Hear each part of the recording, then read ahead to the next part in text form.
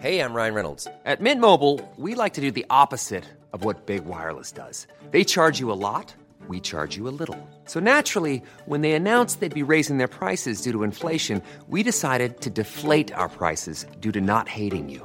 That's right. We're cutting the price of Mint Unlimited from $30 a month to just $15 a month. Give it a try at mintmobile.com/switch. $45 up front for 3 months plus taxes and fees. Promo rate for new customers for limited time. Unlimited more than 40 gigabytes per month. Slows full terms at mintmobile.com.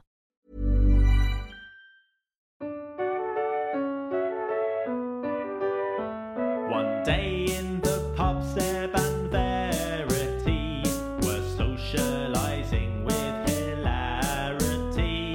They knew there and then that their options were vast. They bought some equipment and made a podcast. What do you think you are doing, you twits? It's cliched and obvious, you know. If this doesn't work well, then we'll call it quits. But right now, just listen to our show. It's called Three in a Bar. We'll talk to musicians about their lives so far. Three in a bar. We hope that you like it, okay? Hooray! Oh, hello. Oh, hello. I forgot. We had to say hello. Well, hello, everyone. Such a good start. Welcome back. This is like the second series, kind of, Yes, it is. isn't it? Well, we had like a 1 Episode week. 21. Yeah. We gave you that lovely bonus edition last week to break it up, didn't we? Yeah. Yeah, it gave us a rest. But we're back now with a new guest, and it's back to work for us. Yep. And this is going to keep going every week, and new person each time. And who have we got this week, Verity? Oh, we've sorry, I can't speak. I was trying to say travelled. It's very easy. We travelled across the channel, didn't we? And we've got Rachel Roundtree, who is a violinist and a broadcaster. And just to top it all off, she's going to be a journalist too. Oh, Yeah. She's yeah, great. very multi-talented. We didn't actually go across the channel. Well, that would have been really good. Oh, it'd be so fun. But we did it over Zoom, of course. But nevertheless, it was a very nice conversation. It was. And so you've known Rachel for a long time. Yeah, 20 Right, do you wanna- years. I 20 reckon. years? Yeah, I reckon so. So like when we were in reception class at school. Yeah. Ages and ages. So Yeah. she's been in Paris for the last 10 years. Well, she's just moved to Right. Lille, hasn't she? That's where we found her, in amongst boxes in Lille. But I feel like I've seen her more in the last 10 years when she's been in Paris. For all of the time that she was in England before that. It's amazing how that works out, isn't it? Yeah, that's nice to know when you go to somewhere like that, you've got someone to meet up with. Yeah, They it's can brilliant. show you the bits of Paris that you that they don't tell you in the rough guide. Quite right. All the haunts. Yeah, it's great. But it was excellent because I got a chance to ask her loads of things that if I just asked her in normal conversations, do you think it was a bit weird that I, interview styly? Yeah. We had a good chat, and I was thinking about maybe we should explain what some of the things are we talked about. We mentioned. I just thought about she says UBO, and that's European Union Baroque Orchestra.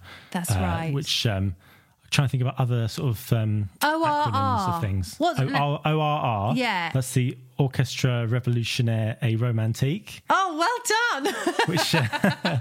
which is that's John Elliott Gardner's orchestra. So he's got that one, which is covers the kind of romantic, classical side of things. Yeah. And then he's got the English Baroque soloists, which does the more Baroque stuff. That's right.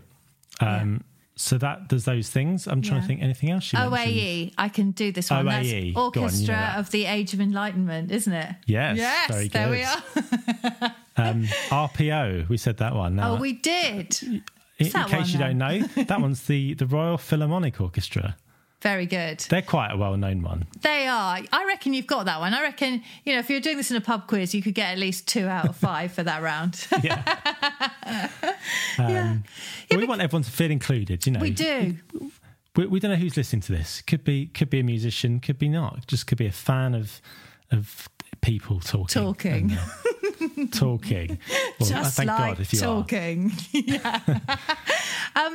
It was so nice to ask you about those things, because actually she had a really well-established career in London before she moved over to Paris. And I think that's so interesting, because I don't know about you, but the number of times I've said to myself, oh, maybe we should just leave and go and do something exciting somewhere else, glamorous. And I mean, Kat Parker as well. She obviously had that move to France, although she was slightly more resistant to tell us about that. Rachel, I think, is the only person who's actually seen this through and not given up after Duolingo hasn't worked out so well for her. Yeah. Well, should we go into the conversation then, and then let the listener hear what we chatted about? Well, we spoke. It was only a couple of days ago. When was it? Monday, Tuesday? Yeah. What day is it now? It's Sunday. Right. Hang on.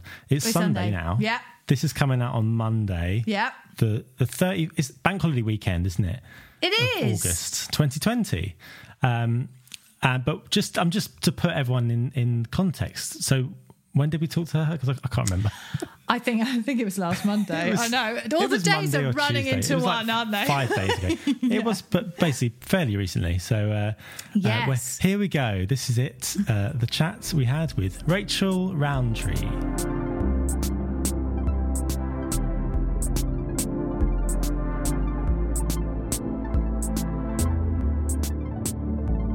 How's the move gone? You're in Lille now, aren't you? I am. Yeah, we've left Paris, where I've been for like 10 years, and we've gone to Lille, and we've been here since Wednesday. So yeah, can't really tell you what it's like here. I mean, it's a nice place. We know it a little bit, but at the moment it's just utter chaos, and we're trying to. It's been like a kind of. I feel like I've been on like a kind of supermarket sweep of home decoration, because with the grandparents, and we've had like this 5-day window, and Julian's been away working for some of it, so I've just been like paint, like do everything as fast as possible, which is a stupid approach, because you can't know everything. But yeah, so sorry, it's a bit chaotic here, but lovely. Are you surrounded by boxes? So many boxes. My mother-in-law, in fact, said to me yesterday, we did like a little Skype, and my daughter wanted to see how we were getting on. I just heard her in the background be like, oh, there's still a lot of unpacking to do. All right. I'm doing my best here. Exactly. So, Rachel, I'm really excited, because I feel like I could skew all these things I've wanted to ask you for ages about your life in France, but obviously it would be a bit cringe and weird if I kept doing it to you every time I saw you. So, so how long have you been in France actually now? So it's been basically 10 years. But when 10 years since I sort of made an official kind of move. I had a couple of years before that when I was kind of going back and forwards between England and France. And then it just got a bit too complicated, even though it's super close. And so, it's been 10 years, but I don't know how that has happened, because somebody asked me the other day, they were like, so do you think you're staying in France forever? Because, you've pretty much been here, 10 years? I was like, no, I haven't. No, not 10. And I was like, oh, yeah, not 10. It's nuts. God, that's amazing. I mean, that's must have been a massive move, because like you say, it's not that far away, but culturally, did it feel hugely different, didn't it? Full of French people, yeah. Sorry, were you not hoping for the very racist podcast? Is that not? I knew I could lead you down that line. God, that's what we've wanted for months. Oh, I'm kidding. It's full of just the most amazing people. I think I thought for quite a long time, I just sort of flipped between the two. And I actually thought that that I'd have two homes, one in each country. And I thought that would work. But actually, it just didn't in the end. You always don't have something in the other house, or I'm just not organised enough, or not rich enough to have two of everything. But yeah, it just sort of got to the point where it felt like neither of them. It felt as though I didn't have a proper home. So we decided to to make France the home base, and that I'd come backwards and forwards to England for work and family. And like culturally, so that's what you asked, wasn't it? Culture. I think I used the word culture, but don't worry, I was like loosely. It is a big change, but I think it was made so easy by how nice everyone is and how patient everyone was. Sorry, my earphone fell out. Particularly in the orchestra where I was working to begin with, and where I still work, like people just being so patient with me, not being able to speak very well. A big change. Weirdly, I found this move feels bigger somehow. Yeah, really? God, I think maybe because I was like, I'll go to Paris for a bit and we'll see how that works out. Probably won't be there in 10 years' time. And now it's like, oh my God, I'm here, I've got 2 kids. But somehow really moving to Lille seems a bit bigger. Maybe it feels more grown up. Maybe that's what it is. Yeah, is it more like a sort of like home? Does it feel like a home for life, dare I say, there? Or maybe too early to say, I reckon. Hopefully, but who knows? Yeah. Don't commit. It's good.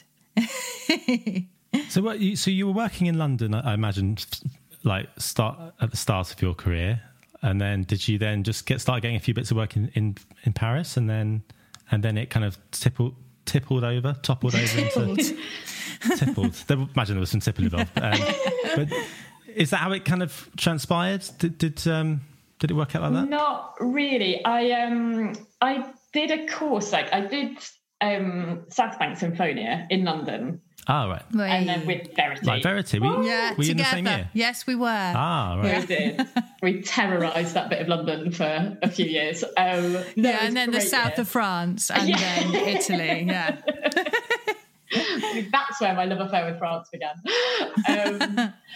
It was. So I finished South Bank and I was kind of looking down a void of thinking, oh my God, I just didn't know what to. I mean, I was sort of ready to start working. And I was working, but I also knew, I think because I hadn't been to music college, that I felt as though I was playing catch up a bit, but I also really needed to be earning money to stay in London. So I did start freelancing and I started doing bits of teaching. And then I saw this course over in France in a town called Saintes, which is quite focused on early music, but kind of later it does classical and romantic stuff, which I was really interested in.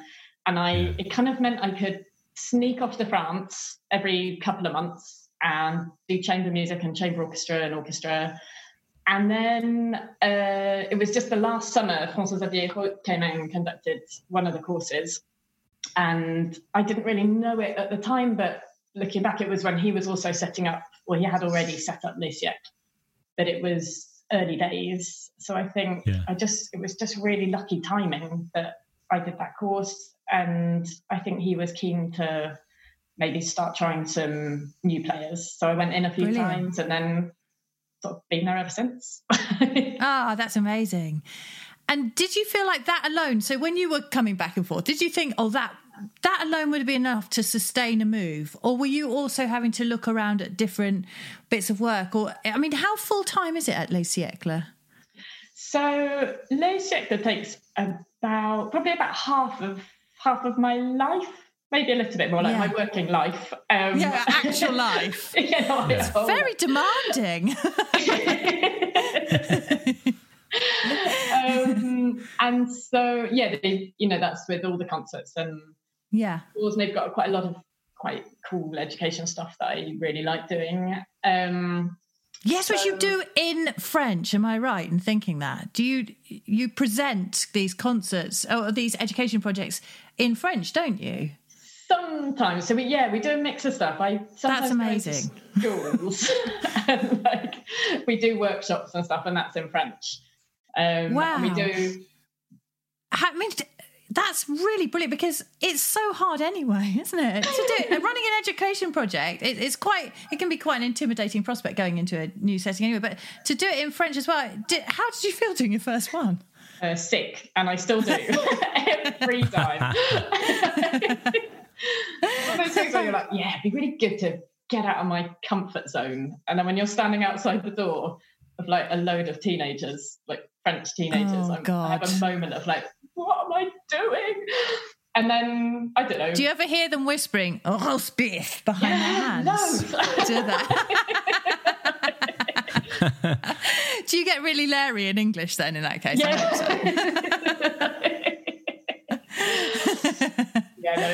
It's a bit scary, but actually, even then, sometimes the kids are nice. Like, if you say to them at the beginning, I think sometimes with education stuff, it helps because actually, when you go in and workshop, sometimes that's quite intimidating for kids to suddenly have 2 new people in their school environment and that are going to make them sing and dance. And I can remember when I was a kid, I probably would have hated some of that. And so I think sometimes when I can go in and be like, so I'm Rachel and my French isn't perfect at all. So I think actually there's something, it maybe makes things a bit easier because they can see that it's not that easy for me. So it doesn't matter if for them, they find some stuff hard. Yeah, that's great. So have you picked up lots of colloquialisms, easy for me to say, along the way that you use? Do you pepper your language with that now? No, I'm not that good. Like, I know a few bits. Those are always the things that are still in rehearsals now, like little expressions. I'll sometimes have to turn around to the desk partner and be like, what was that? Like, what did he say? You know, and it'll be some weird expression that, of course, of course I probably don't know what it means. Like, whereas my husband, whose English is now just so brilliant, like he's learned loads of like the really funny stuff in English. He's way funnier than I am, like in English. So yeah, no, there are a few, but nothing like I'm no great wit in French. Tell us one. Tell us one. I want to hear. Actually, I want a phrase that I can use next time I come and visit you. Yeah, on the spot language. Come on. Okay, one of my favourite ones is when it's raining. In French, they say it's raining like a vache qui pisse, like a vache qui pisse, a cow that's peeing everywhere. Okay, it's a lovely expression. How I sort of think cats and dogs is a bit nicer. Like it is such a gift that we all have to speak English as a first language. Because when you struggle linguistically, nearly everybody can help you out because everyone understands some English. So normally, landing jokes, I've just not got it yet, but it's okay. I mean, it's a struggle in your native language, I find. I don't think I'm that funny in English. So. Yeah, as my mum pointed out the other day to me, it's great, Verity, when you laughed on the podcast because it's like a reminder that we should laugh as well. She's very harsh. She's very harsh on me. Oh, Mum. Great. Thanks, Mum. So that thing you did in Sant, was everyone else there French? No. Or were there lots of different nations? Yeah, it was really European. And it goes, I think, it has kind of phases. So I think just sort of the luck of the draw of who applies when. But so when I was there was quite a big English contingent and then quite a lot of Spanish, a couple of Italians, and quite a lot of French people. A couple of brass players from Sweden. It was super fun. All right. It was really international, and was really nice. It was my first experience of that, really, because I hadn't done anything like EUIO or UBO so it was my first time to kind of go into a European environment, and it was really nice. It was just. And it's a beautiful setting, isn't it, down there? Is it stunning? It's a really beautiful setting. I have a sort of weird relationship with it because it's also where my husband's family are, like they're all from, and they live there. Right. So I sort of studied there and sort of rolled around a bit drunk every so often for a couple of years, and then now I have to go back, which is really lovely. But it's a sort of funny mix of two worlds colliding. Yeah, terrible flashback moments in front of the in-laws, I imagine. Thank you. But no, it's really beautiful, and it was a real escape from London. Sometimes it was like a little haven that I could go to. It's set in a sort of old abbey and its buildings, and it's a bit geeky, but we just had our rehearsals and we had to practice, and I didn't really have any of the stress of the London life while I was doing that. So I could just sort of disappear off for a few days and try and get a bit better at the violin, and get more experience and meet people. And yeah, it was a really special course and a really nice way to study, actually, like that. Because I hadn't done the music college thing, and I did feel like I had some catch up to do. But you were extensively freelancing, weren't you? In London, like you were going into loads of orchestras, doing lots of RPO, weren't you, and Philharmonia and things like that. And so then, did you, when you were coming back to that, having been in Sun, did you feel differently towards it? Were you still enjoying it, or less so?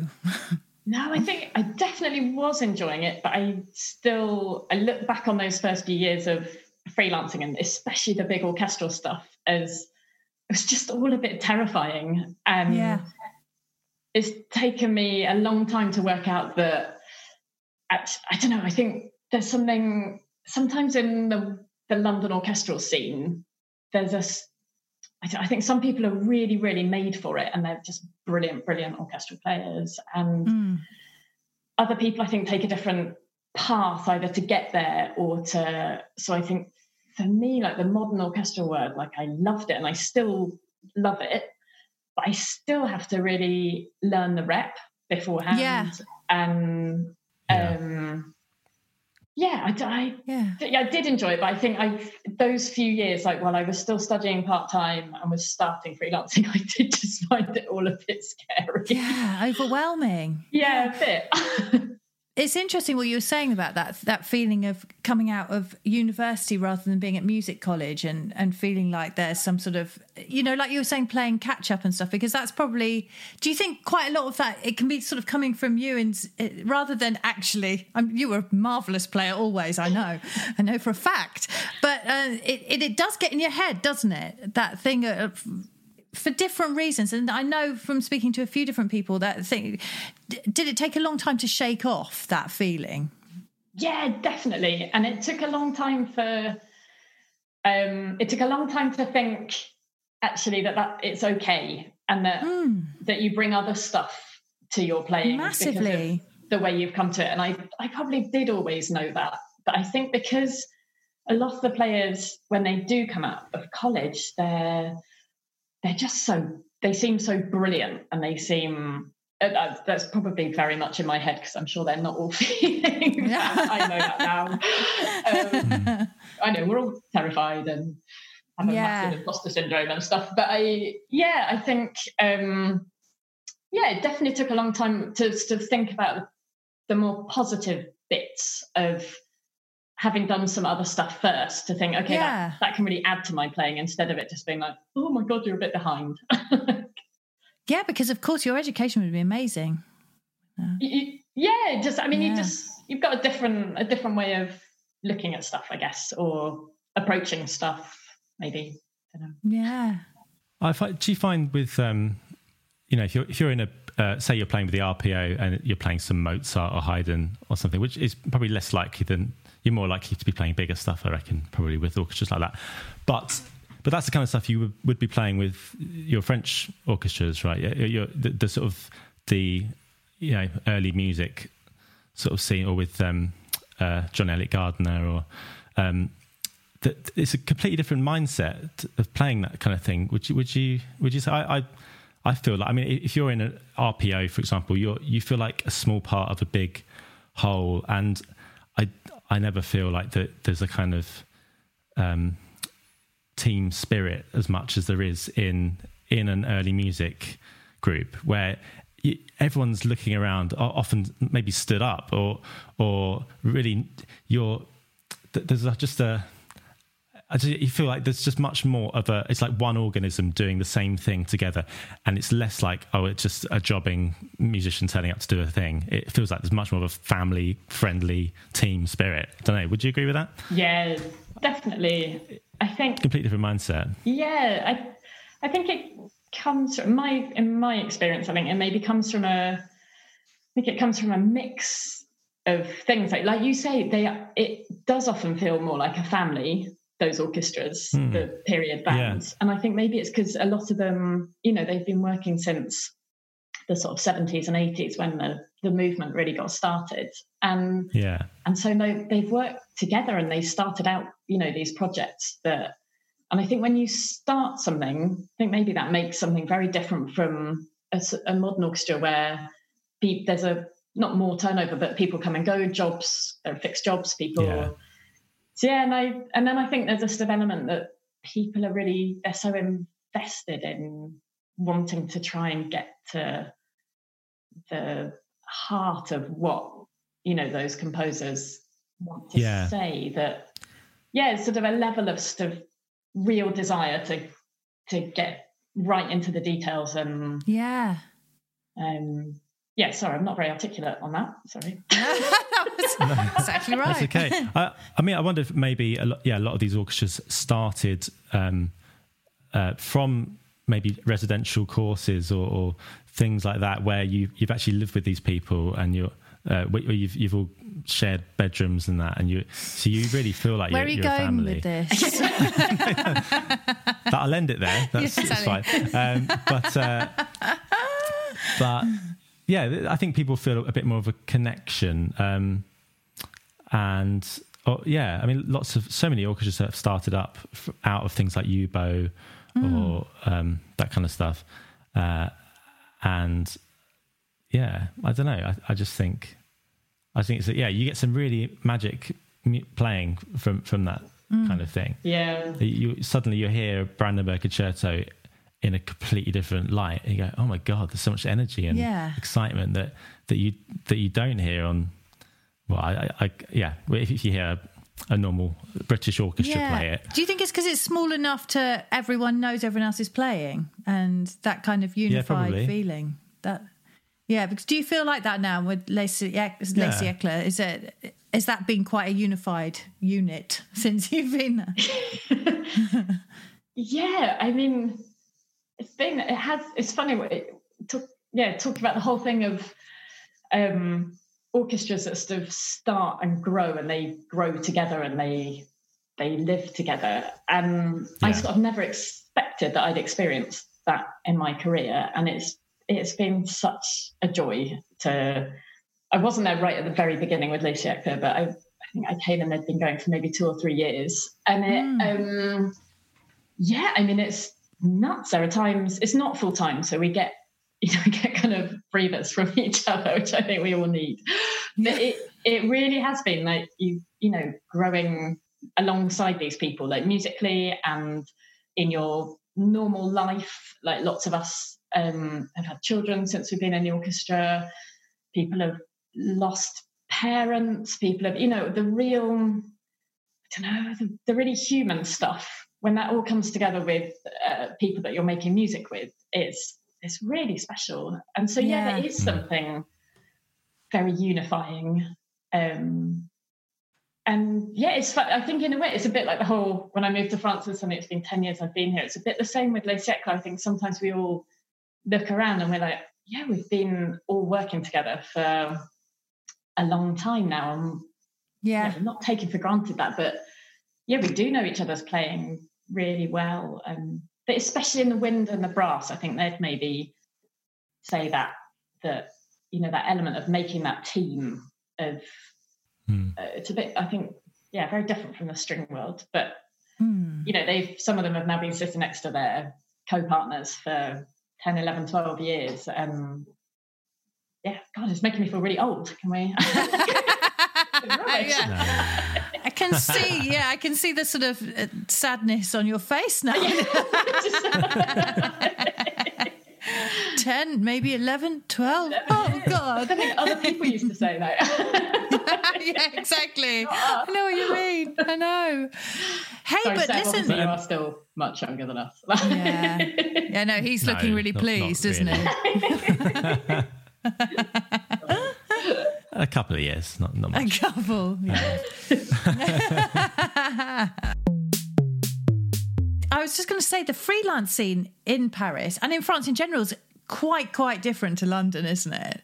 The whole setup. Just tell us a little bit about how it is, because it sounds amazing to me. It is amazing. I'm very lucky.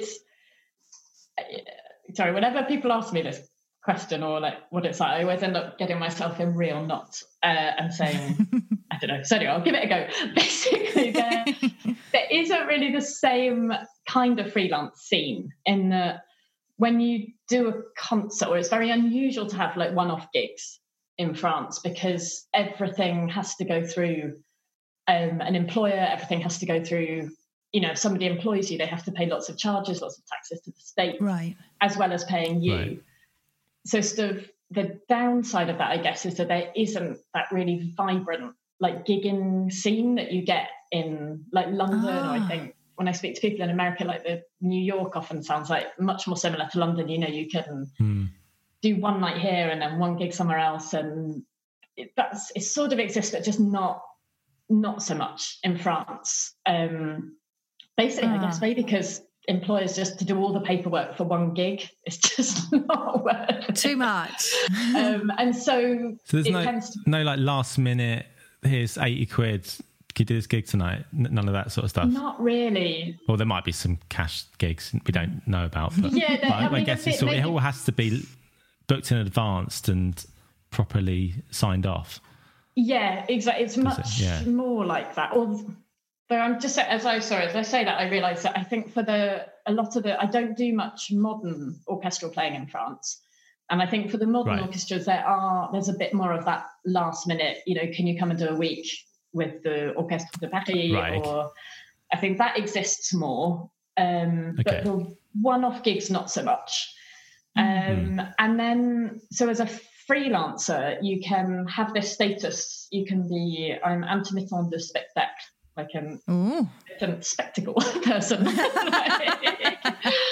And basically it's a kind of government scheme that's been in place for years where it's a sort of acknowledgement that when you're freelance, you can't be working all the time. Just the nature of our job is, you know, even if you took every tour, you'll have clashes. It won't work. So I think it's an appreciation of that. It's also an acknowledgement that our job also involves practice and work that you have to put in that you're not paid for. So you have to clock up a certain amount of hours work each year, and you get this status, and it basically means that when you're on the days you're not working, the government have decided a kind of set amount of money that they give you as a kind of top up. I mean, it's now this is the bit I like.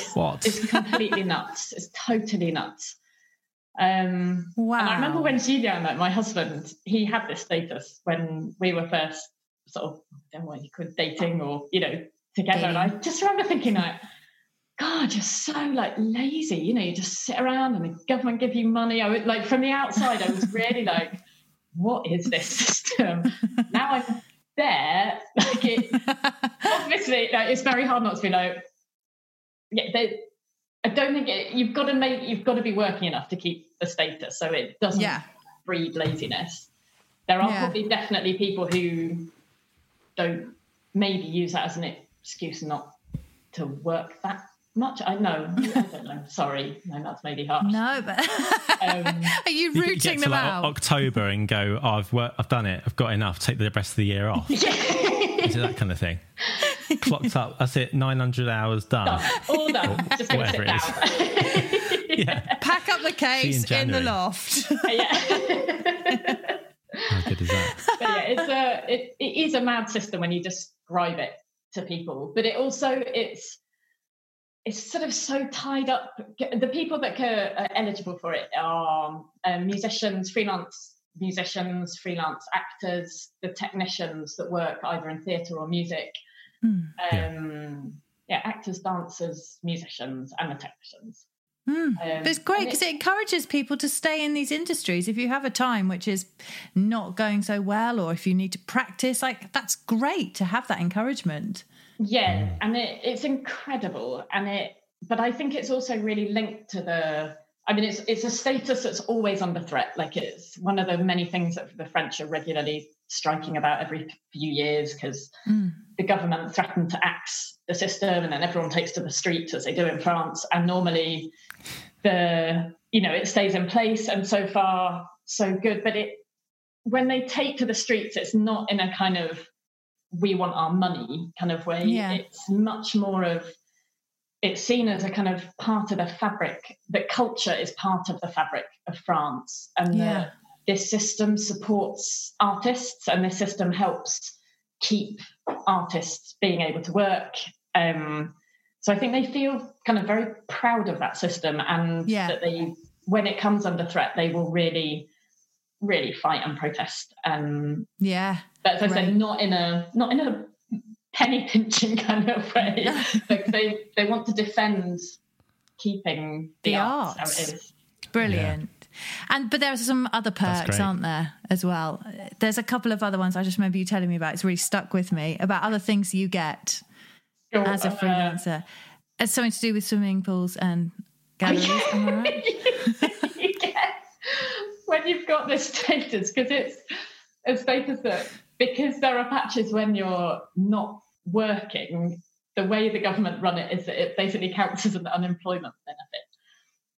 And so as part of that, you also get free entry to swimming pools and all the art galleries. I love that. Because all the art galleries in France, you have to pay, they're often quite expensive. So that's brilliant. Completely bonkers. You can go swimming, go to galleries, and be a professional musician in France.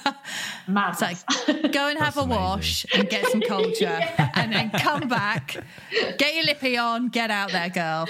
Have a wash, see some pictures, it'll do you good, and then off you go to work. I love it. I love it. I want to move to France. Yeah, me too. That sounds absolutely great. Got much space in your flat in Lille? Yeah, you don't want to come here right now. It's chaos.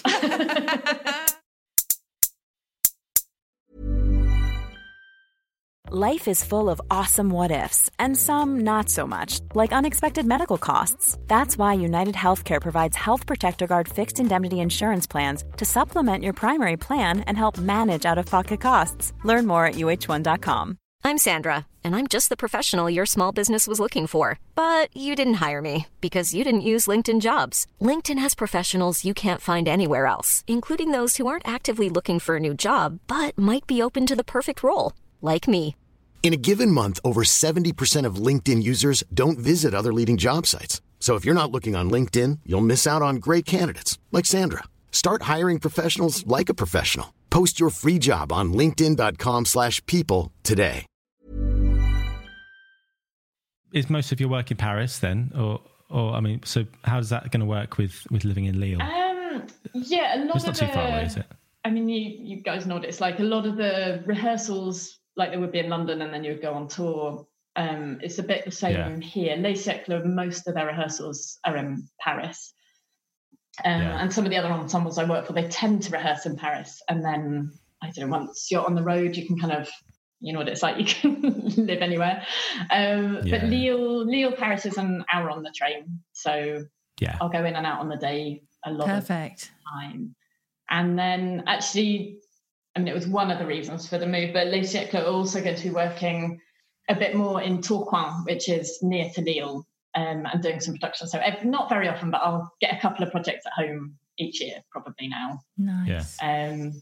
And you're that bit closer to London as well, because you still come back over and what you do OAE stuff, don't you? Still, and I haven't done much OAE for a while. I do ORR. There we are. Come over for that, and bits of Gabriele Consort. I come over, other bits and bobs. So yeah, I mean, it's an hour and 20 on the train from here. So that's brilliant. I mean, maybe this is like my slow creep back to England. Like, the first step. Julian doesn't know it yet, but I'm just slowly edging my way. Exactly. Live in Dunkirk next. Exactly. We'll see you in a couple of years' time, and you'll be in Ashford. Give me time. He works a lot in Belgium, so it'll be one or the other. Nice. Very nice. What's the art scene like in Lille? Is it it's vibrant, isn't it? Yeah. I mean, sorry, go on, Sam. No, I was just because I did a gig there once. I remember just having a really good vibe there. It was really lovely. Don't know, just nice atmosphere. It seemed like there was a lot of art going on there, lots of concerts and stuff. Yeah, I mean that's what we don't know it very well yet. I mean, we really picked it because we were close to London, close to Belgium, close to Paris, and way cheaper than Paris was our kind of, that was the kind of short version of why we've come here. And a lot of people say, you know, it's a bit friendlier, it's a bit smaller than Paris. And for me, a massive draw was the culture, because there's loads going on. It's got some really great galleries. It's also got, because it's a city that had loads of industry, they're doing loads of renovation of old factory buildings, and there are galleries in those buildings. And then musically, there's the Orchestre National de Lille, who are a really great modern orchestra, and there's also the Concert d'Astrée with Emmanuel Haïm. They sort of live in Lille. They'll sometimes rehearse in Paris, but Lille's very much their home. So it feels like there's a lot going on. It's a big university. Yeah, we just need to unpack the boxes and go and discover it. Get out, have a look around. Yeah, because your MA is in art history, isn't it, Rachel? Is that right? It is. Yeah, that's right. That's cool. Well, I mean, that must have been a bit of a draw for you then, coming over to France with the Galleries a Go-Go. Galleries a Go-Go. Yeah, I mean, although once you've lived in London and all those museums and all those galleries are free. I mean, I know they're now free for me because of the things I have here, but living in a country where art galleries are free, that is something that is just so amazing. And probably one of the things I miss the most. That thing in London, you can just go into the British Museum for half an hour. Yeah. I mean, yes. I mean, I think that's one of the most amazing things in the UK. Yeah. And I wish the whole world was like that. yeah. It's flipping brilliant. Did you manage to get all the way around the Louvre while living in Paris? No. So even in 10 years, it's not possible. No, I mean... It's just so big. Yeah, it's just so big. It's so big. Also, I'm really rubbish. I go back to, whenever I go there, I go back to like my favourite bits. I mean, how stupid is that? Mona Lisa, right? You got to see the Mona Lisa. Every time. The gift shop. Yeah, love that bit. I like the Louvre is amazing, but because it's often quite busy, it's not the one in Paris where I'd be like, I'll go there. Like, there are other ones that I've discovered, like the Musée d'Orsay and I love it there. The Musée Rodin. Yes, I think probably my favourite place. The Picasso exhibition as well. Pompidou. It's amazing, isn't it? Oh yeah, they've redone it in the last years, and it's such a beautiful space. Spoiled everywhere. I took the boys to the National Gallery recently because you can book little slots to just go in and have, for the reduction of numbers of people going in, they've got time slots. Oh my God, it was so good. I really love going back there because I always said to myself, when I'm in London, I'm going to try and make the most of going to all these galleries that are free and everything. And just, you don't, do you? Because life gets in the way. I thought, right, now's the time. There's a pandemic, I'll go now. No work after the museum. Exactly. Yeah. No, it's lovely because they've got 3 different routes round. So I managed to keep interest with the boys for like 2 rooms. Cool. What did they like? What did you like? They liked, do you know The Ugly Old Woman? Have you seen that one? The Picasso? No. Who is it? Oh, no. It's like is it a Renaissance? It's called something like Portrait of an Ugly Woman. Is it Dürer, maybe? Oh, God, I feel terrible. I should find this out. I'm going to fact check this. Now I think I can see it in my head. Yes. Yeah. I'll just Google it. I'll Google it. Yeah. Hang on. Yeah, do it. It's like a woman. Yeah, it's like an old lady who sort of forced herself into a corset and things and looks like trying to dress like a young woman, they say. Oh, God, maybe that's me. Oh, The Ugly Duchess. Oh, my God. Yeah. Quentin Matsis. Okay. There we are. It's The Ugly Duchess. Yeah. Wow. That looks like something out of Lord of the Rings. Yeah. It's like an orc. Yes, it does. Well, I've never seen that before. That's incredible. Well, they were captivated by Quentin Matsis. They also like the one of the beheading of one of Henry VIII's wives. There's that massive portrait of it. Is it Anne of Cleves, possibly? God, I'm doing terribly with facts today. Oh, worse than usual. Yeah. But they like that as well. I went recently. I had like a couple of hours off in town, so I popped in. Oh. And what did you see? I just love I love the Impressionism stuff. I always get drawn to that. Yeah. That kind of thing. You've got Rembrandt. Is that Impressionism? Is it? No, it's not. Is it? What's Rembrandt? Is that post-impressionism? No. He's a bit earlier. Rembrandt, quite earlier than that. Oh, not Rembrandt. Renoir. Yeah. Oh, Same Renoir, thing. Ren Impressionist. something. So beautiful. Renoir. Renoir. I love Renoir. Yeah. Beautiful. Yeah. This is a test, Rachel. Seurat. I know he's pointillist. Yeah. Would you call that impressionist still? Is that an offshoot? That was never really it wasn't what I studied, so I don't really. Yeah, what was your area of expertise? What is your area of expertise? I'm sure it's still there. What did I do? So I sort of did 2 years of art history. One of them was my last year at uni, because you could change subject, and I'd kind of hit the end of the road with the music course. And then sort of changed all the courses I wanted to do. And I'd sort of been thinking about it for a while, and I thought, yeah, okay, I'm going to do it. And so my last year at uni, I had to do the history of art history. So that's all the sort of the art history theory. Right. The course about Dürer, so the Renaissance painter and engraver, and the teacher for that is not necessarily the art that I love the most, but the teacher was just so incredible.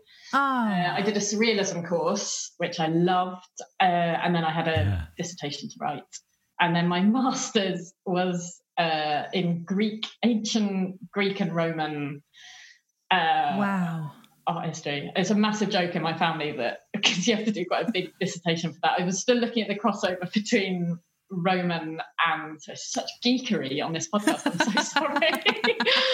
But my master's dissertation, it's like the family joke, because it was about imagery and how in 4th century Britain it changed from paganism to Christianity, and how that was done in images. But one of the things that I ended up having to study is there's loads of silverware from that period. And so basically, my parents were like, so we're paying quite a lot of money for you to do a master's, and you're looking at pictures of spoons all day long. Yeah, sorry about that. I don't feel I've got great expertise. It's a weird subject. There's a reason not many people study that particular bit of it's niche for sure. Niche. Yeah.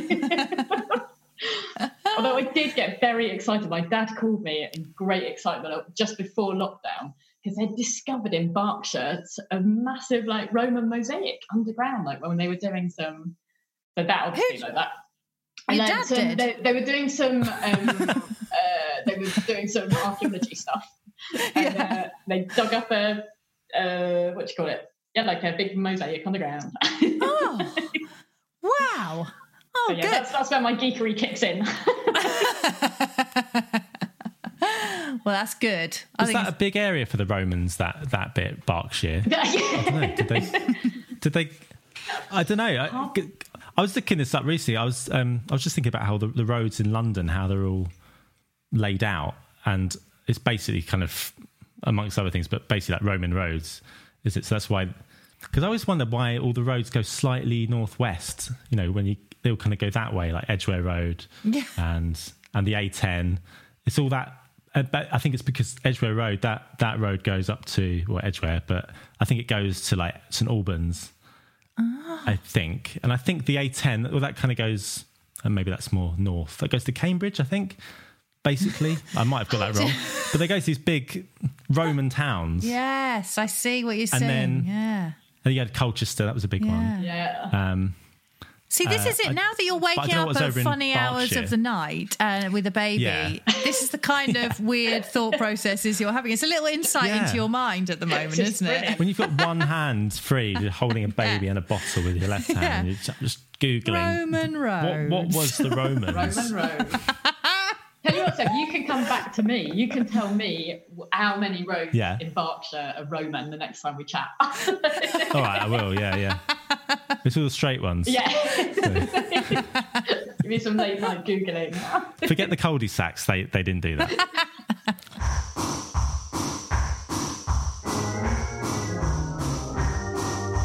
our kids are 5 and 3. And as I think it's quite usual, this is what we're telling ourselves. We're telling ourselves it's usual that they both speak. Charlotte spoke really late, and that Elliot is about to go to school and can barely put 2 words together. And lots of people are like, "Oh, it's the bilingual thing," and we're like, well, "It's that, or they're a bit stupid." We'll see. But because the language comes maybe a bit later, it's only now, like I'd say in the last year or so, Charlotte she started to speak English to me, because we had a year or so when they go to school really young in France, they go at 3. And so for the first 2 years of school, she would come home and she'd speak to me in French, which used to do my nut in a bit. But also, she was starting school.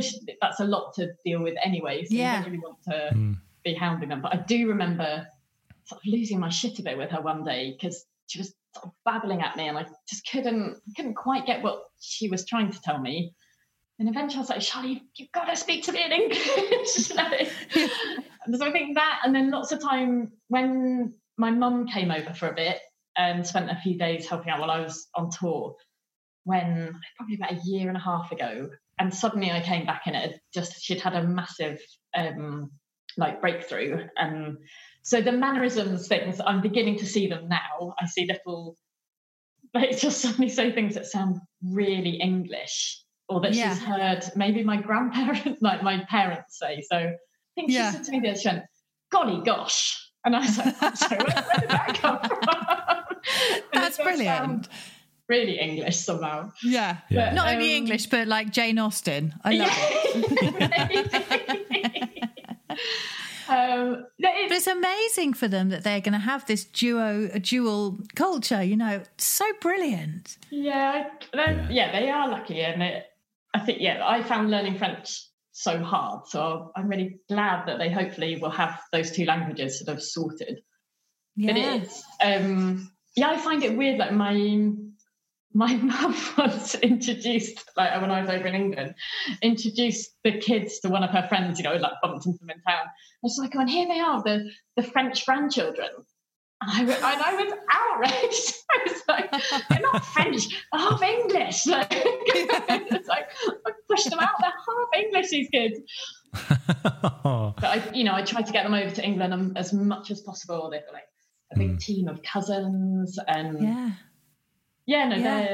maybe we'll move back at some point so they get a bit of that, like a proper bit of English life. I think it's hard. It's hard to know what to do for that. Yeah. Maybe you need to really overcompensate and, from your perspective, really hammer in loads of English, because they're surrounded by French otherwise, aren't they? So I've really show them England, replays of football matches or something. Exactly. Before they go to bed at night, play "It's Coming Home." It's coming home. Yeah. Top Gear. Because the most English thing there is. My wife was her dad's French and her mum's English, but she grew up in England, but she doesn't speak French at all. Blimey. I don't know why, because her parents speak French to each other, and I don't know how it didn't work out. They just got 4 siblings. There's 4 of them. Do any of the others siblings, and they don't speak. Really? No, only what they learn at school. Really. Do they understand? Because I know quite a lot of people that can understand everything, but sometimes the speech is not really. I mean, only in the way that if you've done a bit of school, it's that kind of understanding. Okay. So I think maybe you do have to just lean towards the whatever's not, they're not being surrounded by otherwise. Then, because it doesn't. I think they didn't make a conscious effort to really bring them up bilingual, which is a shame, because that's basically like a free language, isn't it? If you can do that from an early age. I don't know. I'm no expert at all. I think I'm definitely in that, currently in an overcompensating phase at the moment. So I use lockdown to be like, right, Charlotte is going to learn to read in English. Yes. And every day I'm like, reading time. I mean, she's just going to hate it. I think if I can find a nice balance, it would be not forcing it down her throat every day. Hey, I've seen footage of you broadcasting in France on TV, and it's brilliant. You're so good at it. Oh, thank you. How did this come about, Rachel? So I haven't done a lot of it yet. It came about because I've got a lovely friend and colleague who works for Mezzo Television. And quite a few years ago, he'd said they sometimes need somebody to do the English voice. And again, that also caused great hilarity in my family because that was off camera. So they were like, yeah, well done, Rachel. An absolute face for radio. Yeah, thanks. So yeah, I've done quite a few live broadcasts with him when he can't be in the hall, maybe because of the rights reasons, or so we record I'm describing this so badly. We've got the live broadcast in front of us on a screen in the studio in Paris, and we do all the intros and outros, and he does them in French and I did them in English, but that was all off camera. And then this year they wanted to try a new format, and so we did some stuff on camera, and it just came together a bit, all kind of quite hastily. They said, would you be up for it? And I was like, yeah, okay.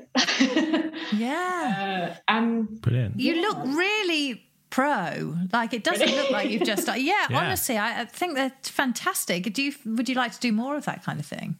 I did. I really enjoyed it. It was a real, I do get a real buzz. Even when I was just doing the off-camera stuff, I always used to come out of the studio being a bit like, oh, that was so fun. Because it's a bit like the stuff we did in the off-camera stuff. It's really like being in an orchestra. I found it like you've got your text and you're kind of trying to look ahead, but you've got to concentrate on other stuff. And, I just found it really fun. And the on-camera stuff I did really enjoy it. It was terrifying. So it's as live then, is it? It wasn't live, so that was great. It was a good first one to do, but even then I didn't want to be the idiot that turned up and they're like, don't worry, we can do extra takes if you need it. And I was like, I don't know. I didn't want to be the person that made everyone stay an extra 4 hours because I can't get my words out, or I don't know. I just like when we do intros and outros on this, and we have to keep starting because I can't say my own name. The ones that got me were there was one bit of the broadcast was about some concerts that they were doing from China. It's going to sound awful, but I just could not keep the Chinese names in my head, and so every time I would just this roll of syllables would just like fall out of my mouth, and they'd be like, no, and again. And at the end, Tom was like, that all went really well today, but I don't think you're ever going to be a correspondent in Beijing. Me neither. What's the guy like that you're working with on those? He's great. He's a extremely talented man and has this incredible kind of double life of a very talented bassoonist and a journalist, and he writes a lot and he presents on the radio a lot and works for Mezzo, the TV channel. He's a friend as well. He's a friend and a colleague, so we know each other quite well. So that helped, I think. Perfect. To make it a bit more relaxed. I think if I'd had to go and do that with a stranger, I would have been in the loose crying, too scared to go out there. Alan Partridge style. But no, they were all very nice and patient. So. Verity sent me through something, and are you filming it in front of a green screen at the moment? Do you know what? It was meant to be a green screen, but I think it was a blue screen. Is that right? Blue screen. There you go. Green screen. I only Get know with that the because they were like, you're not allowed to wear blue, and had some great outfit, which I didn't take. And then I found out, I could have worn it. But basically, we were in a studio, and then it was because of the whole COVID thing. The Fête de la Musique is a big weekend in France, when normally it would be like live music everywhere in the streets all over France. It's amazing. Yeah. But obviously that was not an option this year. So they did a kind of archive of old concerts and a kind of tour of the world. Yeah. Have you got some more coming up with them? Not at the moment. We're going to kind of, wait and see. I think, obviously, if they do stuff like that, it's more expensive to have two presenters and that kind of stuff. I don't think not sure it'll be something I'll do loads and loads of, but if there's, if some more comes up, I'll be really, really happy to do it. You should get yourself on the proms, to be honest, Rachel. I thought, you could do it. Tell the speed that. Get it. If there's one thing we love on this podcast, it's a campaign. So far, we love them. The campaigns usually last maybe one tweet, and then that's it. Maximum of 2 posts, and we never see them through. But we'll add your campaign to that. I was a big fan of, what was it? Was it Charlotte Harding that wanted to? Yeah. She wanted to play not Last Action Hero, Local Hero. We've got a campaign on for the saxophone. St James's Park. Well done, Rachel. You've just doubled the amount that we've put into that campaign. That's great.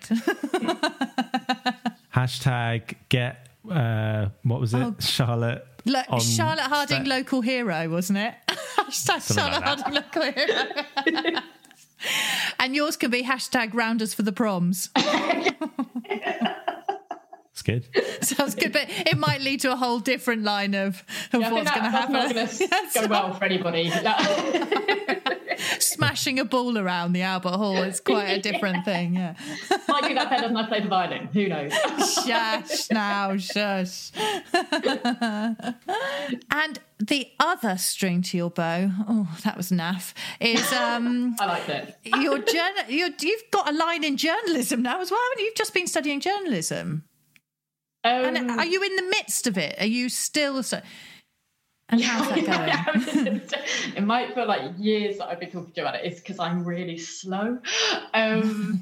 Basically. The presenting, and it's sort of, for me, it's all kind of part of the same thing that, I don't know, I think like many of us do when we're freelancing and stuff, it's the most amazing job in the world.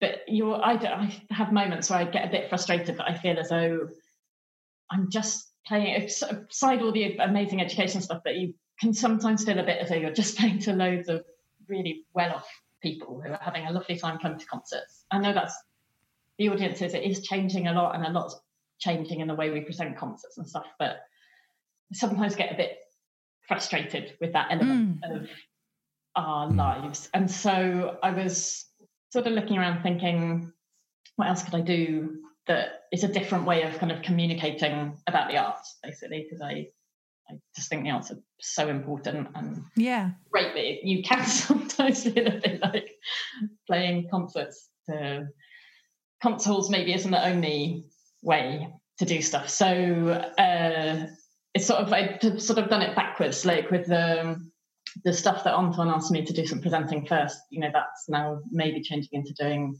some bits of on-screen stuff. And I was asked to write some articles, which I did, and I really enjoyed it. And I really enjoyed like interviewing people and stuff. Yeah.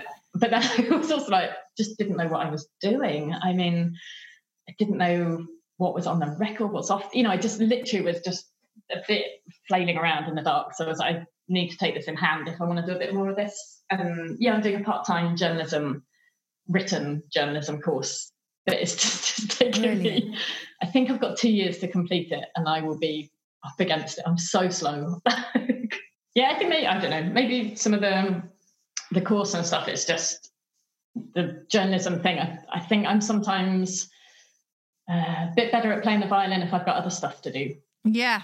As well. Yeah, definitely. Maybe. Well, it sort of makes you reappreciate things, doesn't it? I think like doing something completely different makes you come back. I mean, even this ruddy pandemic made me realise how much I miss playing and how much I love doing that. But at any time you start doing something else, it sort of really gives you an appreciation for what you do, doesn't it? To come completely. Back to think how lucky we are. Yeah, we do. We do the best job. Best job in the world. What do you reckon, Seb? Seb's looking like, yeah. whatever.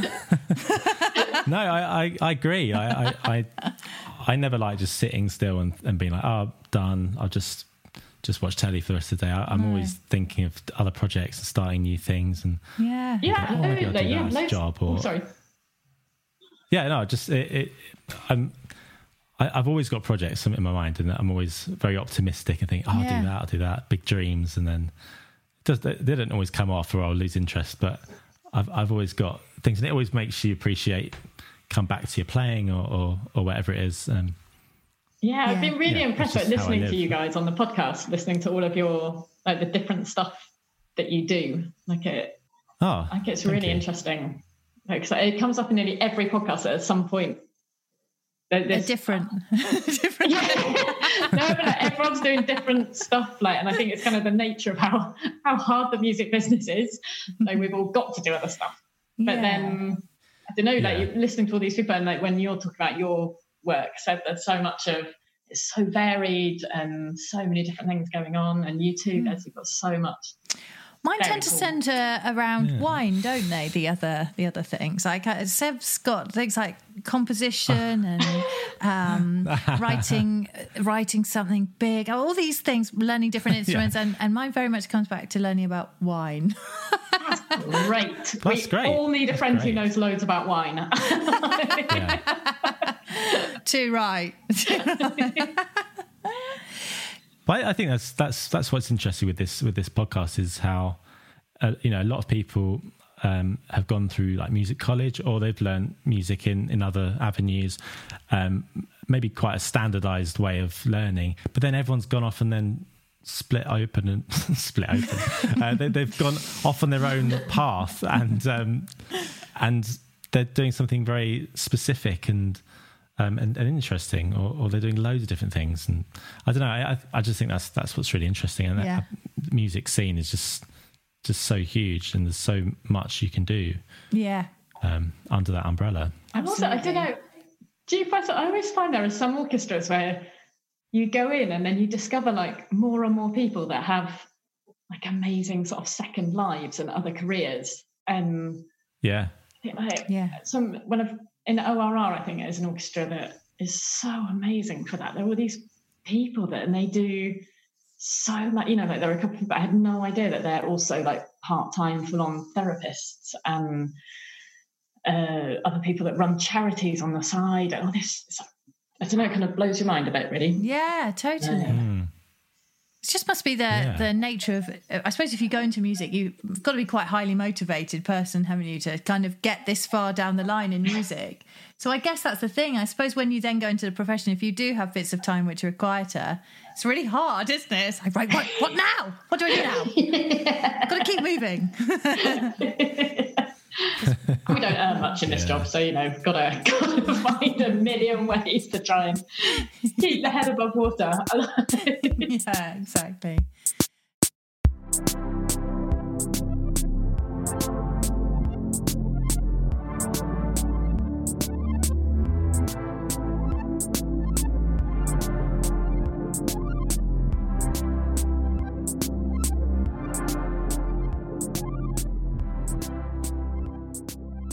Oh, there we go. There she goes. Thanks, Rachel. Off into Lille, hopefully exploring her new city.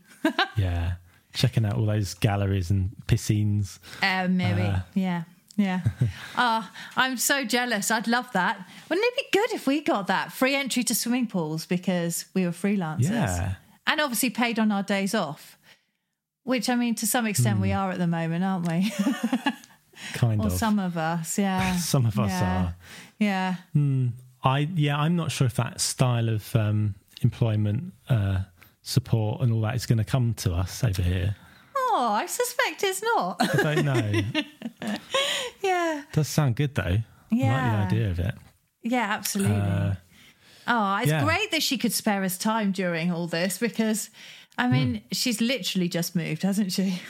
She was in boxes, I think. Well, she wasn't in the box as far as I could see, but there were boxes around her. It's got good acoustic properties, cardboard boxes, so it was perfect.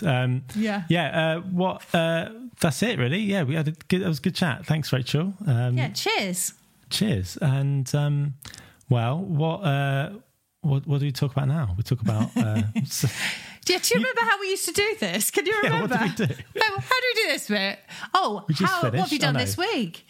That's what we usually do. What have you done this week? Yeah. Well, what have you been doing? You've been you're very been to the seaside, suntanned. I? You have. Well, you're red. Yeah, I think could be I'm just sandblasted. slapping myself in the face, waking myself up. Yeah, I have a bit. It's that sea. Oh, thanks. It's the sea tan, isn't it?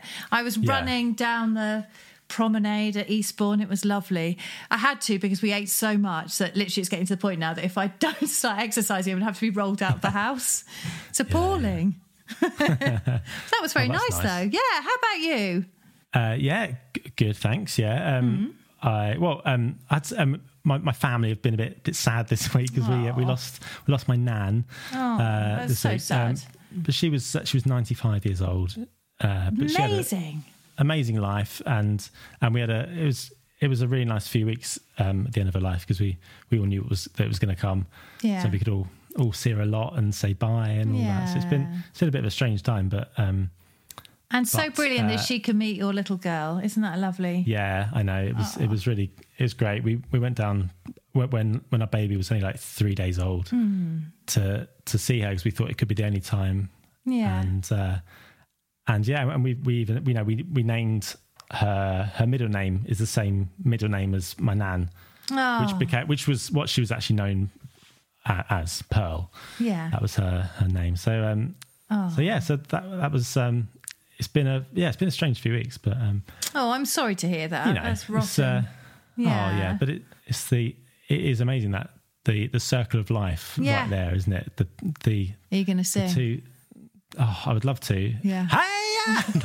So, I think I've just woken the baby up. Yeah. I'll get the wooden flute out. Yeah, so there we go. That's what I've been doing this week. But it's been nice chat. Keep the family all sort of chatting together and going through it together. It's a very bonding experience. Yeah, that is good. Yeah. And so anyway, so this is three cheers. Not three, just do one. Okay, I'll do a cheer. Do one cheer to Josephine Pearl Naylor. Hooray! There we go. And yeah, don't know, but not really been up to much. No. Life just goes past really quickly, doesn't it now? It really does. The days, like when we were trying to work out what day we'd spoken to Rachel on, no clue of days no anymore. idea. Yeah. It's now autumn, so that's weird. Yeah, it is. I felt that heated floor was on in the bathroom when I went in just now. That was posh. Oh God, it's posh. That is our one concession to poshness in this house. I'm so glad we got it. It's a delight. Yeah, and the boys go back to school this week as well. Oh yeah. Oh, is that good? You look very happy. Yeah. I mean, I know how exhausted I look on this chat today, but this time next week I'm going to be. Like 10 years would have dropped off my age, I reckon. Yeah. That's good. And we're doing some... we've got a recording tomorrow, haven't we? Yes. We're doing in person. Oh, right? God, that's brilliant. Yes, right? We are. Yeah, we are. I can't wait.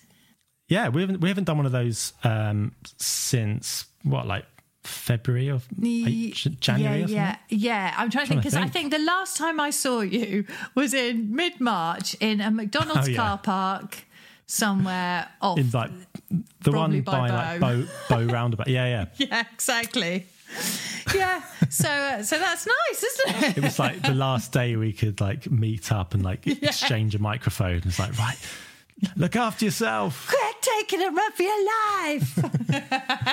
Yeah, Armageddon began from there. We're going to do it. We're going to someone's house tomorrow and we're going to sit around a table with some microphones, as we always planned it was going to be. I can't wait. I think it's going to be brilliant to be in the same room. Amazing. Hooray. And that's going to come out next week. Yes, it is. And they're great guests. You'll blooming love them. Yeah, they. Are we doing two people or three?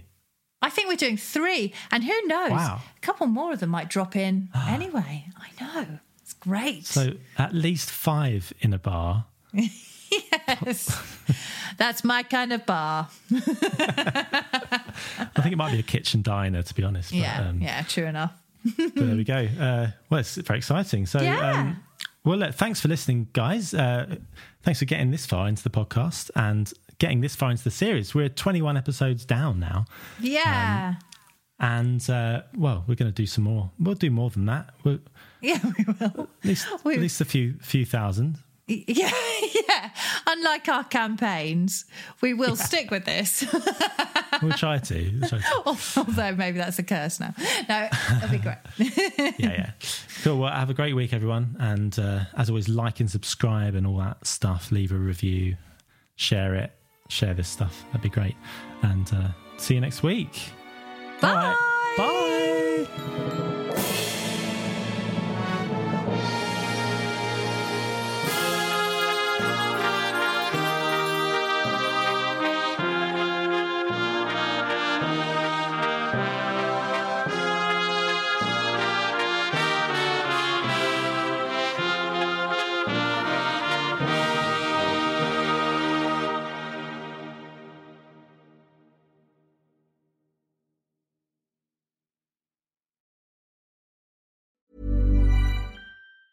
Planning for your next trip? Elevate your travel style with Quince. Quince has all the jet-setting essentials you'll want for your next getaway, like European linen, premium luggage options, buttery soft Italian leather bags, and so much more. And is all priced at 50 to 80% less than similar brands. Plus, Quince only works with factories that use safe and ethical manufacturing practices. Pack your bags with high-quality essentials you'll be wearing for vacations to come with Quince. Go to quince.com/pack for free shipping and 365-day returns.